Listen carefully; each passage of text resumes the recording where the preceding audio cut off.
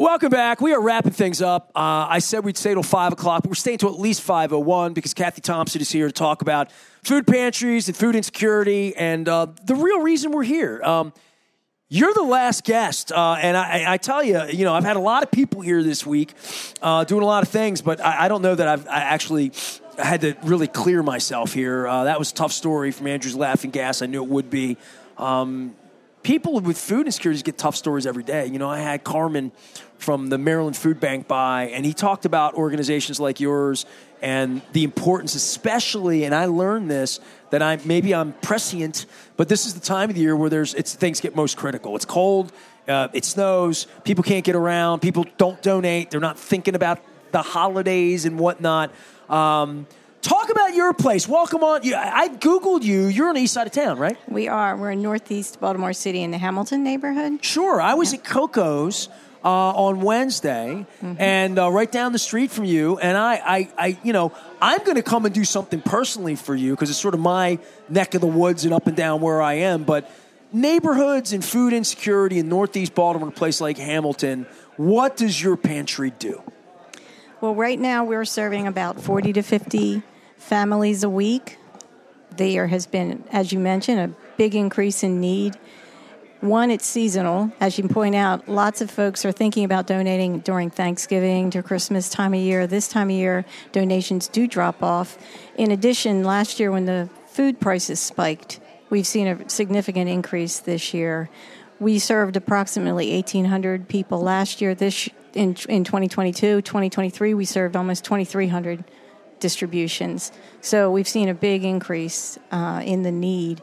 There's quite a big diversity of different kinds of folks that come in, too. I think there's a lot of misconceptions about who might be food insecure. And, well, that's it for me, because it was something that people lived in shame forever, right? It's not something people talk about. Right. And that's one of the reasons that I started doing this, because I had some folks that I was close to, some that were senior citizens, some that had mental health problems, and they were ashamed to be in need like that. And one of our mission is to provide people with a way to access services and get assistance and be treated with respect and dignity. So that's a big part of what we do, and we are finding increasingly that more and more folks are finding their way to us. Maryland Food Bank is phenomenal. Without their assistance, we couldn't serve as many people as we do. 211 also is a good bridge to different resources for folks, and they send folks our way as well.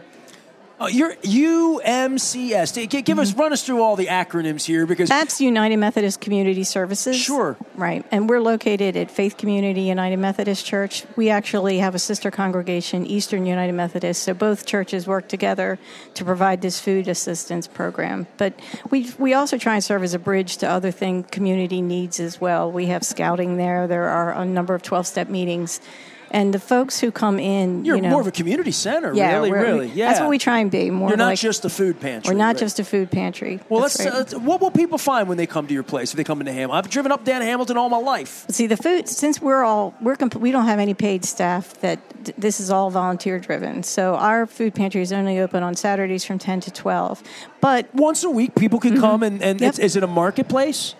Ours is. Most of the items are pre-bagged, but we do get some donations of bread and pastries and other things like that from Wise Food Market. They can help themselves. Where's my Wise Scooper? That's my partner. They inspired all of this. Now, back in November, my wife and I went out to. It may have been October. Look it up. Jamie Costello will know. We went out shopping at Wise at Utica. We live in the Towson area. And they had tents outside, and they were doing this thing for the Maryland Food Bank. And I've done things for the food bank, and I've found old Campbell's soup laying around the radio station years after we did events for them, because it was kind of gangly to have people bring stuff to my station. Mm-hmm. Let's bring it to where people are. Take it to the local pantry. I don't know if the times have changed or whatever, but folks brought it out that day, and Wise Markets and Royal Farms are huge supporters.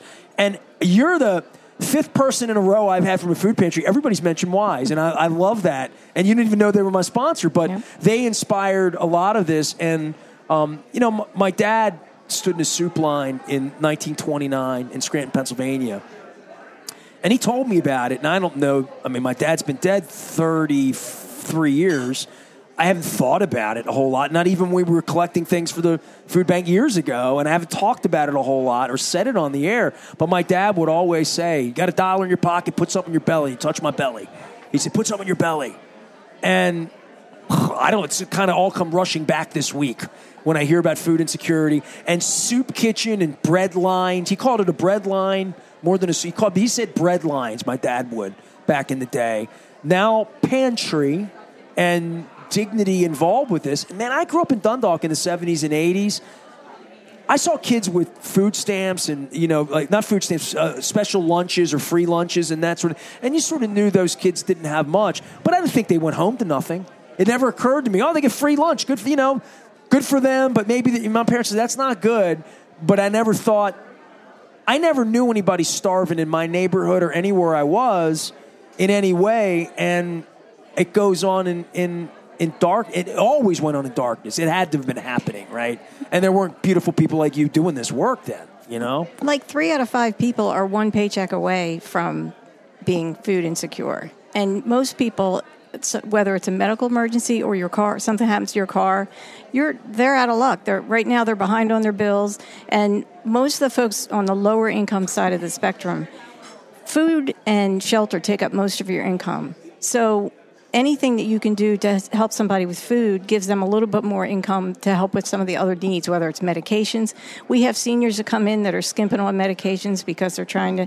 So if we can give them their food, they can use that money, maybe for their medications. So we have a lot of senior citizens. We have people that are in recovery programs.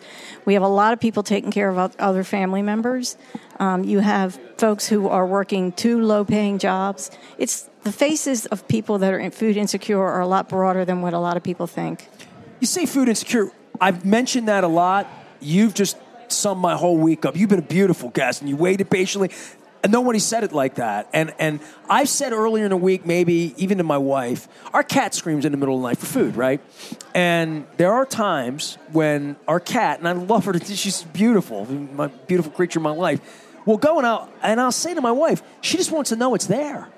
So I'll dump some food for her, and she'll be like, do you want to even eat it? She'll be like, cool, thanks, I might need it later, And even my cat wants to know where her next meal's coming from. Even though she knows we love her, we're going to feed her. I always say to her, we feed you. We're going to feed you. But I've never gone to bed hungry. I have never gone to bed not knowing where my next meal was coming from. I've always wondered what my next meal is going to be. And I'm 55 years old. I have never, thankfully, because of health and good fortune and people who love me, I have never, ever, ever thought like my cat thinks, which is, where's the next half a sandwich that's going to help me be alive? And that's something everybody in the car, everybody that's listening, just put yourself in that for one moment if you're a listener and you never had that. My father had that, and 30 years after his death, I'm here trying to do something about it. And I don't know that I ever thought about it like that, but I meet people like you that see the face of this every day and tell me the stories. It makes me want to go home to my pantry right now and first yell at my wife. We got all this stuff in here, you know what I mean? And I always say to my wife, I told the autism folks, I may be a little on the spectrum, if I got tested. If I don't see it, it's not there. You know what I mean? I say to her, the pantry's too damn deep because we put something in and then I don't see it, therefore I don't eat it. These are the problems, these are first world problems in a big way. Where you are, those are the items that you want, right? That the food bank wants that could be on somebody's lunch on Saturday afternoon, literally, this week.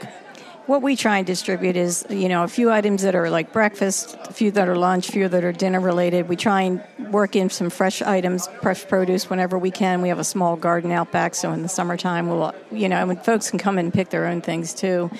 But we just try and give them a pretty good mixture so that, they're not entirely all canned goods, although that is the backbone of what we give out because it's non-perishable. Sure. Well, any advice for people if they want to come visit you and do something nice directly for you? Tell them how to find you down on Hamilton Avenue. It's go ahead. 5315 Harford Road. That's not, you don't have to look for that. It's right on Harford Road. It's on Harford Road, right? Which side of Harford Road? Even side. So you're the east side. Everybody will say it's on the Dunkin' Donuts side. That's the east side. All right, that's fine. That's on the east side. On the east side. I'm not like these kids. I grew up without it. I needed to know east from west. You say to a kid now, go east, they're like, whoa, look for the sunset. Go east. I don't know. Cathy Thompson is here, UMCS, and the M stands for Methodist. I've been moved all week long by church groups, and I had St. John's Parish on Monday, and boy, churches do more than just a place for worship, right? I mean, in a lot of communities, I don't say it's news to me. I guess I sort of knew it, but I never thought about it.